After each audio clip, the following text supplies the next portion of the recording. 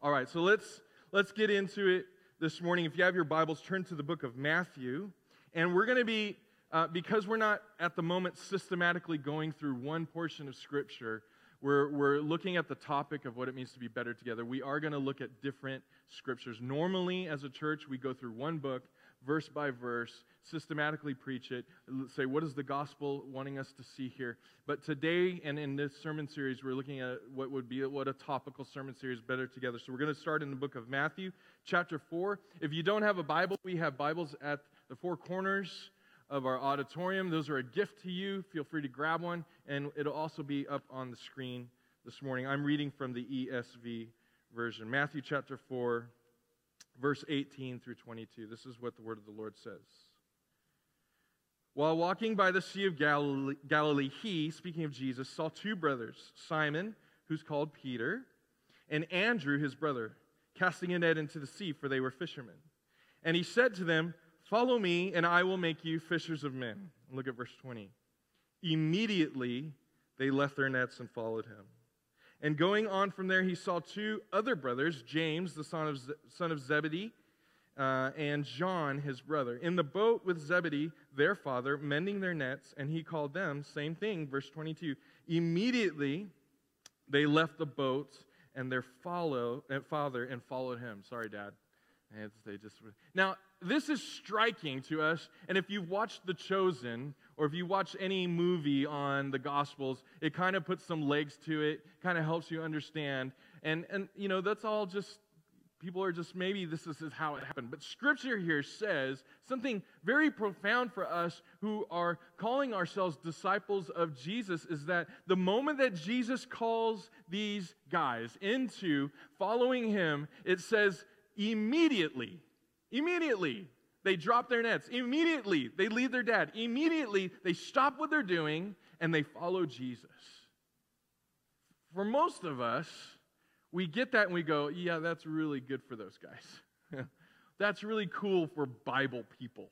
You know, if the Bible was going to be written about us, yeah, we'd totally be having to immediately follow Jesus. But for most of us who live in the year 2021, with all the realities of life, with all of the complications that, you know, that they didn't have, that we have today, that word immediately seems a little far out there. But if we're saying, no, we're meant to be disciples of Jesus, we have to apply that word immediately to ourselves and to our lives. And most of us in this room here today would probably say, if I'm a follower of Jesus, I have done these. I've felt the immediatelys of when Christ has called me. But we would probably, if we were completely honest, say there are probably areas in our lives where we haven't given over to the immediatelys as well. And see, God is so committed to us. God is so loving to us that he works through the areas of our lives where we still withhold the immediatelys from him. Amen? And he calls us and he woos us and he gently keeps saying, hey, come follow me, come follow me. And part of this following Jesus is not just to be a part of a group who calls themselves Southlands Chino. Part of this following Jesus is not to have a badge that says Christian. Part of this following of Jesus is to co-labor with Christ, is to be on mission with Christ. And that is our mission here at Southlands Chino, folks. See, we have a mission. Our mission is to be and make disciples of Jesus. That's our mission. And the first part is the being. You can't make a disciple without first being a disciple. And that being a disciple is something that we will continue to do for the rest of our lives if we call ourselves Christians. It's not like we cross this line of faith and then all of a sudden, now we've got everything figured out. Now everything is just easy and God lays every single step for us, 1, 2, 3, 4, and he gives us a checklist laying at the foot of our bed every morning. Wouldn't that be amazing?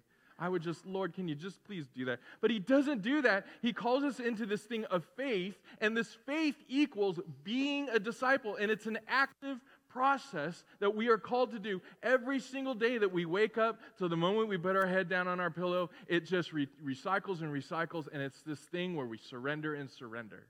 And that's the mission, that's the co-laboring that Jesus has called us to, is part of it, is being a disciple. But it doesn't just stay here. It doesn't just stay within our person. It then is meant to go outward. We are better together, not just because we're all smiling. We're better together not just because we like each other. We're better together not just because we gather on a Sunday and everybody is hugging one another and goes out to lunch and all of those good things that we do relationally. We're also better together because of the other portion is that we're not just disciples, but that we're called to be making disciples. Thank you for whoever said amen. Now, we're better together, friends, because you ever heard that saying, if you want to go fast, go alone. You want to go fast? Go alone. It's easy. If you don't have to worry about anybody else in the front who's going a little faster than you or in the back who's going slower than you, you could go at your own pace. You get there at your own time. You want something done right, you do it yourself, right? No, that's not who we're called to be. If you want to go fast, go alone. If you want to go far, go together. And friends, we are called to go far. And the going far is making disciples of Jesus. That will be it until Jesus comes back, until he returns and the trumpets shout and everyone is in awe and trembling in fear, and it'll be the great and terrible day where Jesus comes back with fire in his eyes and a tattoo on his leg, and he's got a sword in his hand, and he calls all of those who are disciples of him back to himself. And for the rest of us, it may not be a great and amazing day, but that is the co-labor that you and I, disciples of Jesus, are called to. And it's not, again, that we do it by ourselves, but we do it all together. We are better together. Here's an illustration of this. If you know anything about horses, I actually had to look it up today, so I am not a horse expert, okay? The closest thing I get to a horse expert is that Marianne and I will walk some houses around here, and we see some horses. So I know what a horse looks like, all right? That's about as good as it gets. But I Googled it, and we know Google is 100% true 100% of the time. And so I Googled, all right, well, how much can one horse pull? And the average horse can pull about 8,000 pounds. Some of you are like, duh, everybody knows that, right?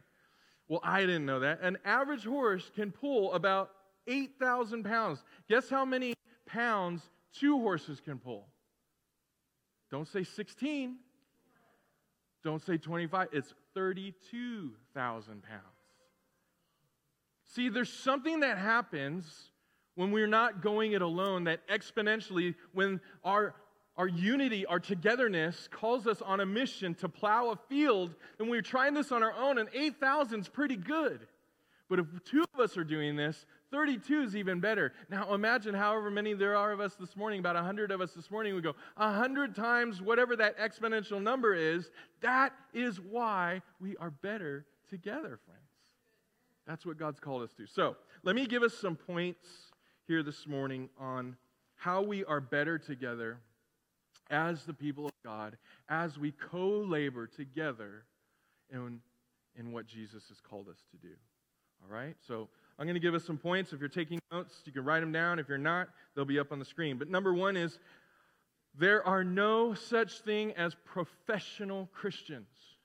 There's no such thing. No such thing as professional Christians. Now, I'm super grateful for my church history. I just think of the leaders that I sat under, the formative years that I was under as a stupid young idiot punk who thought I knew everything, and so much grace was poured out for me and to me directly through some of the leaders that I sat under through the years. And just I'm so grateful for that. I think of the not just the leadership from the front, both on a Sunday morning or in a leadership gathering that I was privileged to sit under, but I think of the one-on-ones that I had, and I look back at those with fondness and how much it was formative for me. But also, I would have to say that there were some things, and we know this is true, there's no such thing as a perfect church, right? You've heard me say the perfect church is like finding a leprechaun riding on a unicorn. It's just not going to exist. It doesn't happen. But there were some things within the church culture that weren't particularly great for me, and I remember that it was almost as if There were seasons, and it seemed like if you were the pastor, if you were the leader, it was kind of your job to be the Christian. It was your job to make sure that you were evangelizing if you were the pastor in the church. It was your job, if you were the pastor in the church, to be the person who knew everything about Scripture. It was your job, if you were the pastor in the church, to make sure the church was growing and there was health. And yes, we can understand Scripture does charge the leaders and the pastors of the church. But with that culture came this idea, somehow, if I'm not the pastor of the church, that's not my job. It was either that's not my job, or I am underqualified to do those things. Neither of those things are true, friends. See, if you are a disciple of Jesus, you are called to co-labor with Jesus and co-labor with one another. And I'm not saying this to get out of it. It's not my job. It's y'all's job. And when I say y'all's, I'm included in that y'all. And that's a good word, y'all. All y'all's, y'all, all. It's all y'all's job. And I'm all y'all. And if we look to me or Jeff or Mike or anybody else and say that's Mike's job, then we have totally created some kind of weird dichotomy in the body of Christ that all of a sudden, if you have a title after your name, then it's only this person's job to make sure that they're being a Christian. No, being a Christian is to be on mission with Jesus, and to be on mission with Jesus is everybody's job. All of us, all y'all. There's no such thing as professional Christians. And I would also encourage you and want you to understand that no one's role in being a disciple of Jesus is more important or less important. You remember we looked at the first week when we were talking about Better Together, we looked at the book of Corinthians, and Paul is encouraging the Corinthian church, and he says, stop squabbling. Knock it off. Stop it. This is nonsense. Let me remind you of who you are. You are the body of Christ, and some of you are a foot. Some of you are an eye, some of you are ear, a nose, some of you are whatever. You're all part of the body of Christ, and not anybody else can say, I have no need of you, or that they don't need me. We all need each other. No one is more important. No one is less important. If you're here, you have to be here because you're supposed to be here, because God has called you to co-labor with this church and with Christ on the mission of making disciples of Jesus. You may not be the big loudmouth like me. Every Sunday, you got to listen to me for 15 minutes. All right, number 2. Moving on. So there's no professional Christians. Number 2, we're all commissioned. Look at Matthew 28, and this is the most famous portion of Scripture that talks about the call that you and I have. Matthew chapter 28, verse 18 through 20. This is called the Great Commission. And this is Jesus speaking to his disciples before he's about to ascend. If you were going to say anything when you're about to leave the people that you love the most and never see them again physically, the last thing you're going to say is going to be pretty important, don't you think? If I knew that I was leaving my family or I was on my deathbed or whatever the circumstance was, and I had one thing I was going to be able to say, I wouldn't be like, never eat mac and cheese without hot dogs. Because it's better that way, right? No, I would say something profound. And here's what Jesus tells his disciples in verse 18. Jesus came and said to them, us this morning, we are the them, all authority in heaven and on earth has been given to me. Go, this is the command, therefore, make disciples of all nations, baptizing them in the name of the Father, the Son, and the Holy Spirit, teaching them to observe, some versions say obey, all that I have commanded you, and behold, I am with you always to the end of the age. Who's the you? Who's the them that the narrative is speaking about? It's the disciples of Jesus. Who are disciples of Jesus today? Us, right here. You can copy and paste this into your life. If you don't know how to do that, you just drag over it until you see this little highlight thing. And then if you're on a Mac, which is way better than a PC, you just hit Command V. Command C copies it. Command V pastes it. All right? I have the mic, babe. Not you. Just kidding. Huh, I'm going to pay for that later. I love you, love. But what I'm trying to get you to see is this wasn't for some guys 2,000 years ago. This is for us. We co-labor with Jesus. Now, this co-laboring sometimes will seem exciting. I often think about my being a disciple as like Frodo Baggins. You knew it was coming. So I often think of how Christianity is an adventure. It's an adventure. And there's some dangerous things to it. But we can kind of romanticize the adventure. But the reality is the adventure is costly. This is what Jesus said about if you're going to be co-laborers with him. If we go back some verses before Matthew chapter 8, he says this in verse 18. Now when Jesus saw a crowd around him, he gave orders to go over to the other side. And a scribe came up to him. He's all excited. He says, "Teacher, I will follow you wherever you go." Jesus said to him, "Foxes have holes, birds of the air have nests, but the Son of Man has nowhere to lay his head."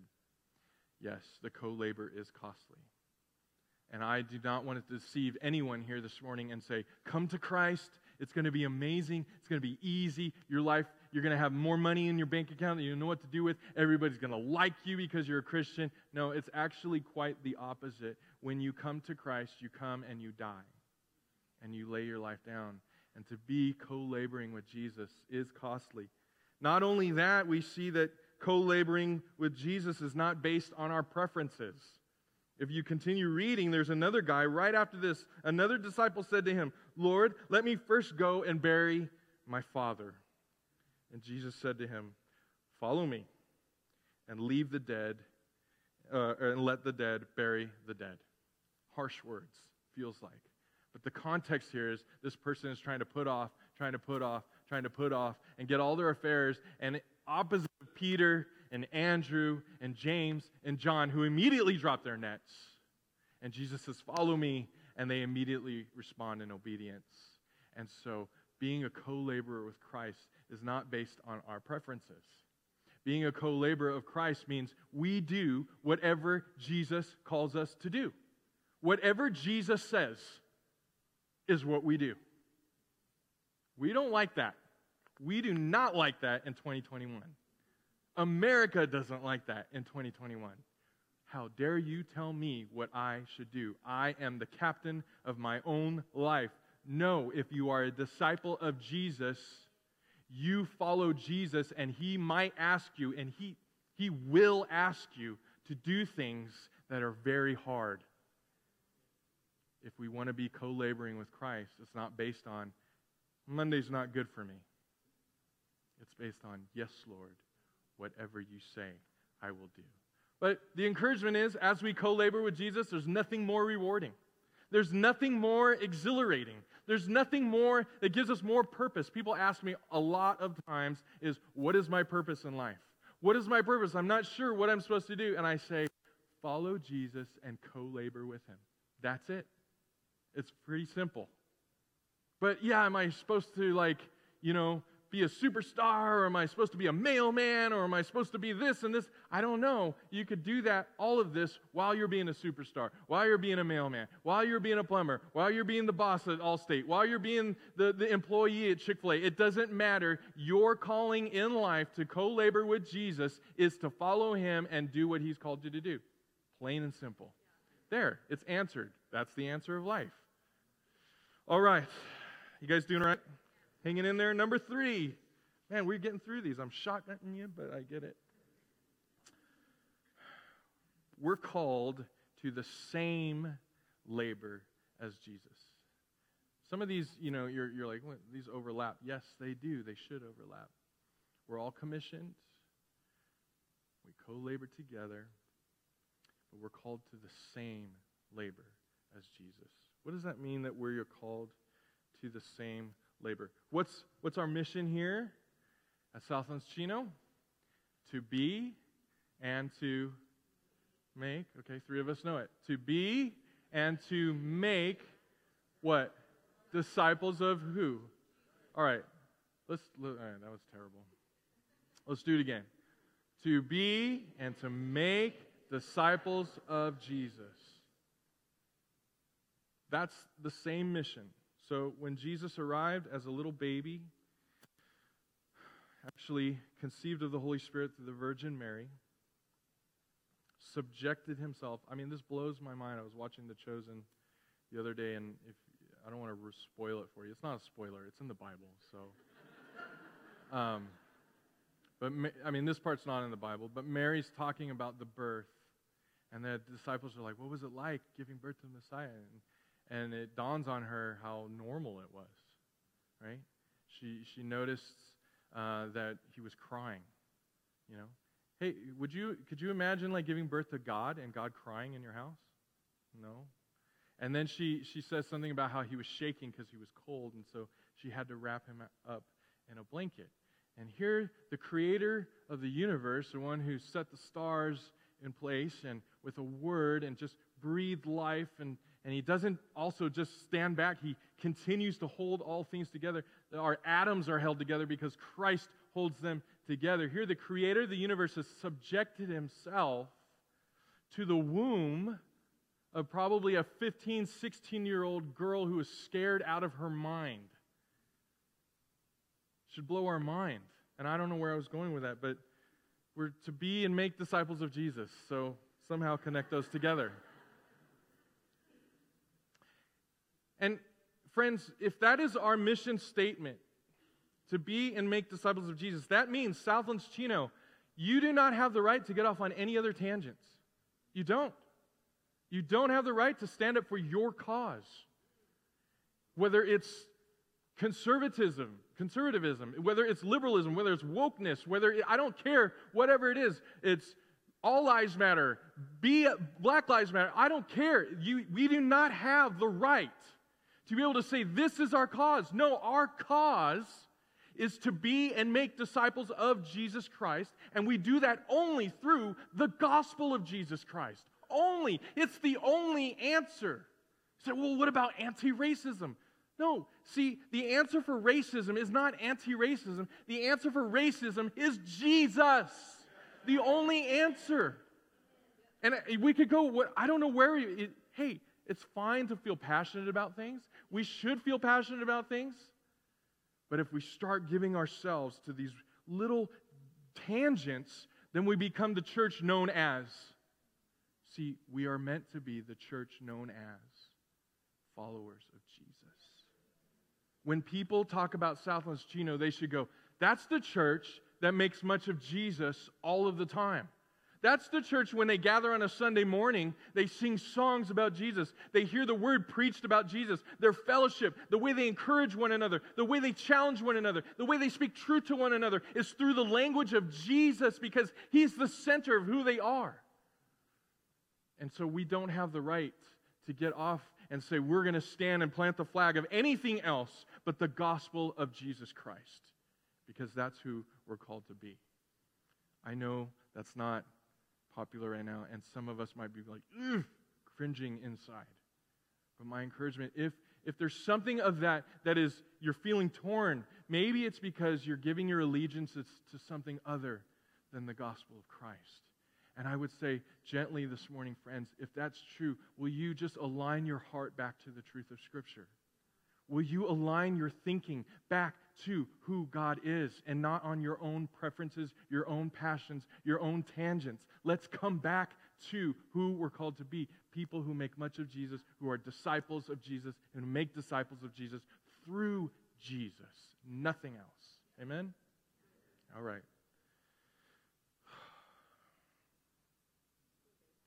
So we're called to the same labor as Jesus. That means we evangelize. Man, this is a hard one for us. If you were to say, what are the strengths of Southlands Chino? We'd probably say, man, we're really good at community, aren't we? We're great at community. When people walk through our doors, they often say, we just love this community. People are friendly here, and we get into each other's lives, and we have grace for one another. We're good at it. And I think we're good at worship, too. I think we live lives of worship. We're good at not only just the the singing part of it, I mean, man, today was like, what in the heck? That was amazing, but not even just like, what in the heck? That was amazing singing. Like, it's like, man, we're good worshipers of Jesus. We give our lives to honoring Jesus. But I think if we were to have a weak muscle, if we missed leg day, it was this. It's that our mission is a little anemic, and our evangelism is a little anemic. You've heard it said, I think it was Francis Assisi. Some people attribute it to, I don't know if it's true, but he'll say something like, preach the gospel at all times, and if necessary, use words. I want to push back on that and say, no, actually, here's what the Bible says. Romans chapter 10:14. How then will they call on him in whom they have not believed, and how are they to believe in him of whom they have never heard, and how are they to hear without someone preaching? Again, there's no professional Christians. It's not just my job to preach on a Sunday morning. It's all of our jobs to preach the good news to the people in our lives. Does that mean you get all weird and preachy and change your voice and do like all this manipulative kind? No, I'm not saying that. Preaching the good news to unbelievers is basically sharing the story of who Christ is. It's the gospel. And you can live a good life till the cows come home. That will not save anyone. You must speak the word of God. So, my charge to you, evangelize. But also, we see that in the same co-labor with Christ, we're better together as we evangelize, but also that we serve. Matthew 20, verse 28 says, the Son of Man came not to be served, but to serve, and to give his life as ransom for many. That's the same call. That wasn't just for Jesus. I'm going to say this over and over again today, friends. If we are the disciples of Jesus, a disciple does what his master did. And so if we're saying we're following the master did this, so therefore, I'll do this. And he laid down his life, and he served, and so therefore, I'm called to serve. And then the real fun one here is that we're called to die. 1 John 3:16, it says, by this we know love, that he laid down his life for us, and we ought to lay down our lives for the brothers. Could that include physical death? It could. It could. And I would say probably right now in our season, it's more of a dying to self and our desires. But should we be ready to die for one another and for whatever Christ calls us to? We should. That's a fun one, right? Aren't you so glad you came this morning? What did the preacher talk about? He talked about dying. It was amazing. All right.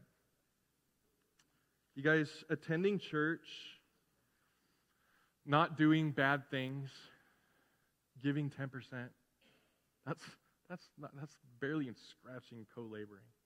We say, man, I attend and I don't do bad stuff. I don't kick the dog. Well, good for you, but co-laboring is us surrendering 100% of our life. It's the same mission. Whatever you saw Jesus do, that's what you do. If you're not sure what to do, go read the Gospels. And if you're not sure how God can speak to you, the Word of God is the number one way that God will speak to you. If you haven't heard God's voice in a long time, maybe you haven't opened up the Bible. All right. How are you guys doing? We're almost done. I got 3 minutes. All right, we can do this. Number 4, the labor we're called to is through the Holy Spirit. So if you're sitting here at any time and you're feeling a little bit encouraged in your flesh, that's the wrong thing. See, I'm here to just speak truth to you and to encourage you, and so somehow that the Holy Spirit who is alive in you, if you're a Christian, will then therefore give you the power to do what we're called to do. If we go out of here today and go, yeah, let's go take the mountain in our own flesh, we're just going to fall off the cliff like lemmings and drown. That's not what we're called to do. There has to be something other than our own ability to do what we're called to do, because what we're called to do is impossible. It's impossible. So we have to know that it's through the Holy Spirit that these things get done. So the Holy Spirit, number 1, teaches us and reminds us. Teaches us and reminds us. John 14:26. But the Helper, the Holy Spirit, whom the Father will send in my name, Jesus is saying to his disciples, he will teach you all things and bring to your remembrance all that I've said to you. The disciples are freaking out. Jesus is saying, I'm leaving, and they're like, oh my gosh, what's going to happen? How in the world is this doesn't feel right? And Jesus says, chill, it's going to be okay. I'm actually going to send somebody.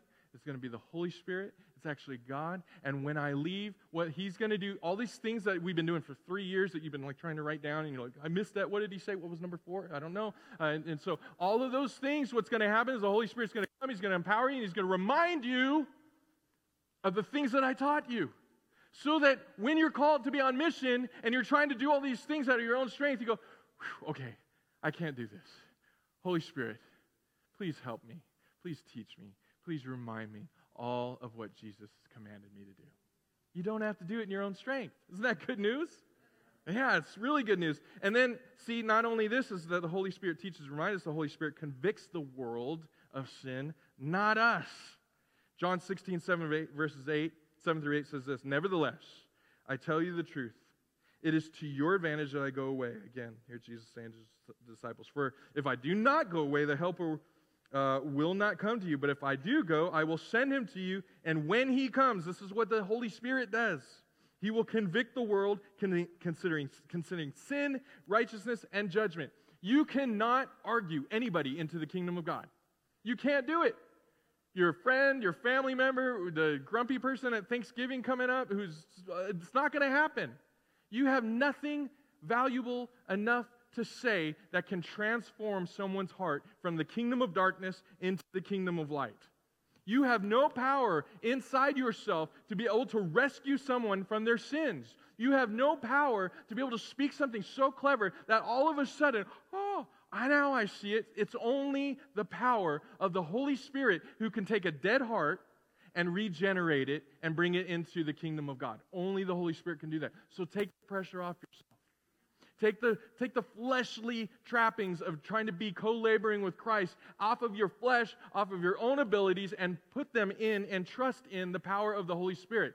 What do you need to do, though? You need to surrender. You need to submit. You need to ask for the filling, the empowering of the Holy Spirit. Thanks, brother. Do you see why the Holy Spirit is not a force to give you good feelings during a church gathering? It's not who the Holy Spirit is. The Holy Spirit isn't here so that we can all go, ooh, I think the hairs of my arms are getting raised up as we sing that song. Man, wasn't that a good service? Like, didn't you feel good? Well, yes, the Holy Spirit's the comforter. Yes, He's what the Greek says, parakletos, I think that's how you say it, the one who walks alongside us. He is those things. But when the Holy Spirit empowers us every single time, over and over again, you see in the New Testament, when the Holy Spirit comes, boldness comes upon those. Peter preaches a sermon. 3,000 people get saved. Why? Because the Holy Spirit came. Tongues of fire. Holy Spirit comes every time. Every time the Holy Spirit comes, boldness rises up within the disciples. Boldness to what? Look cool? No. Boldness to proclaim who Christ is. And we need boldness today. We need boldness. Oh, man. I'm just going to skip. What do I skip? What do you want me to skip? Okay. So we're meant to do greater things too. So I don't know if you've ever heard preachers say, we're going to do greater things than Jesus did because Jesus said that. And then we're like subjectively understanding what does it mean, greater things. That means like the miracles I'm going to do. Like Jesus healed with a guy with spit, and then he had to do it again and pray twice. And because Jesus is gone now, I'm going to do better miracles. That's not what the Bible's saying. See, when the Holy Spirit has come upon us, there is this horsepower, right? I can do 8,000. But that together we could do 32,000, and all of us. And so this greater power of the Holy Spirit emboldening all of His people together, there's going to be greater impact. Greater impact of the kingdom of God being poured out. Why isn't it happening? I don't know. Are we co-laboring together? All right. And then let's just end with this. Practicals. This comes from my friend Brian, who leads a church in Houston. And he gives us some practicals that are really helpful. And number one, this is what he says. If we want to co-labor with Jesus, you have to prioritize your life around co-laboring. How you doing with that? So just think about, let's take your money for a second. The thing that every pastor likes to talk about, money all the time. Trust me, I hate talking about money. That was a joke, by the way. I don't like talking about money because I know it gets awkward. But let's take our money. Let's take our wallet. If you were to look at your bank account and you look at your statement of all the things you spent money on this past month, would it reflect co-laboring with Christ? Okay, I think I got 2 in there. Yes, 2 out of 98 transactions, doing pretty good. What about, let's just get off money for a second, all right? Let's talk about, what about the time you've spent? Let's talk about time. What about social media for those of us? Your phone, if you have an Apple, will let you see how many hours you were on Facebook and Instagram, or what are you young children, TikTok, but they don't do it as good as Apple does it. That's the problem. I don't know. And how many hours would it reflect you giving over to social media and going, oh, I really like that makeup trend right now, or I've been looking at golden retrievers this past 2 weeks, right? I don't know.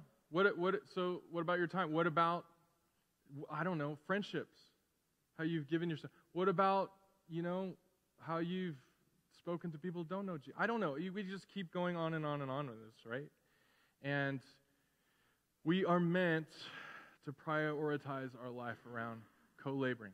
Why? Because Kelly said so this morning? No. Because we are disciples of Jesus. And disciples of Jesus have been commissioned to make disciples of Jesus. A la Matthew 28. Go therefore and make disciples. Because that's the reason we exist here this morning. To be encouraged to go make disciples. That's, why churches have bells? We don't have a bell. But there's one on the other side of Chino High School that has a bell. I don't know if you've ever heard it. Ding, dong, ding. It's like, that's a nice sound. No, it's not just a nice sound.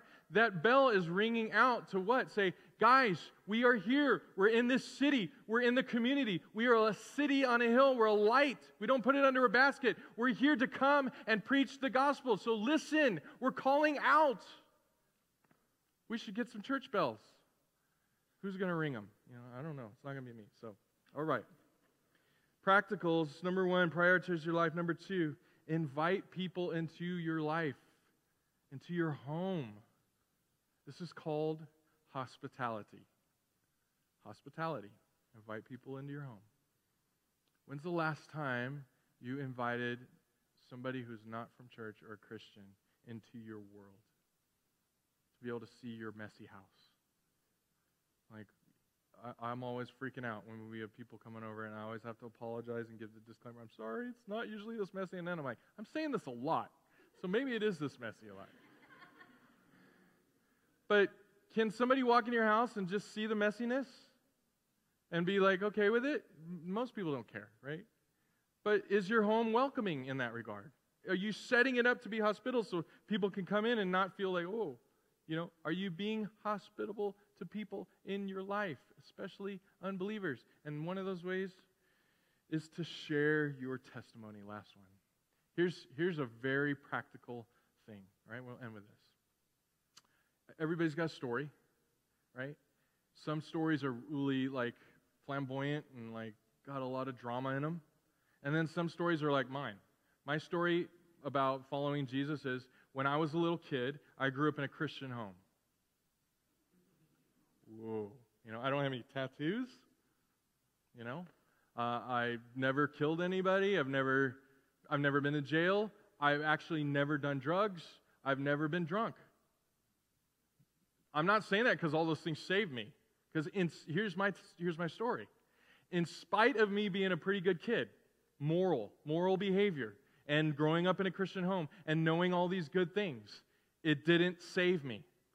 See, I came to a point where I realized I was trying to go to God and say, because I've never done this and I've never done that, and I've been in a Christian home, so therefore I probably deserve heaven. It dawned on me that none of that stuff earns me salvation. What earns me salvation is the blood of Christ, and Christ going to the cross for me on my behalf in spite of my good moral behavior.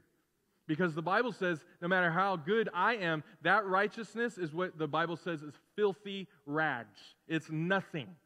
And so I try to present these filthy rags to God, and He's like, what do you want me to do with this?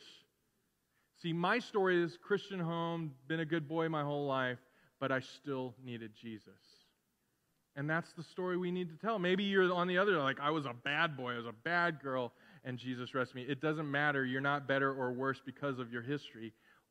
We all together the same person. We're same disciples in worth and value in Christ because we were all deserving of death, wicked and depraved. But yet God in His grace comes and He rescues us and pulls us out of the miry clay. And what? He puts our feet on a firm foundation. And so we can say, I didn't change myself. Jesus changed me. I didn't find Jesus. Jesus found me. Amen? All right, let's stand this morning.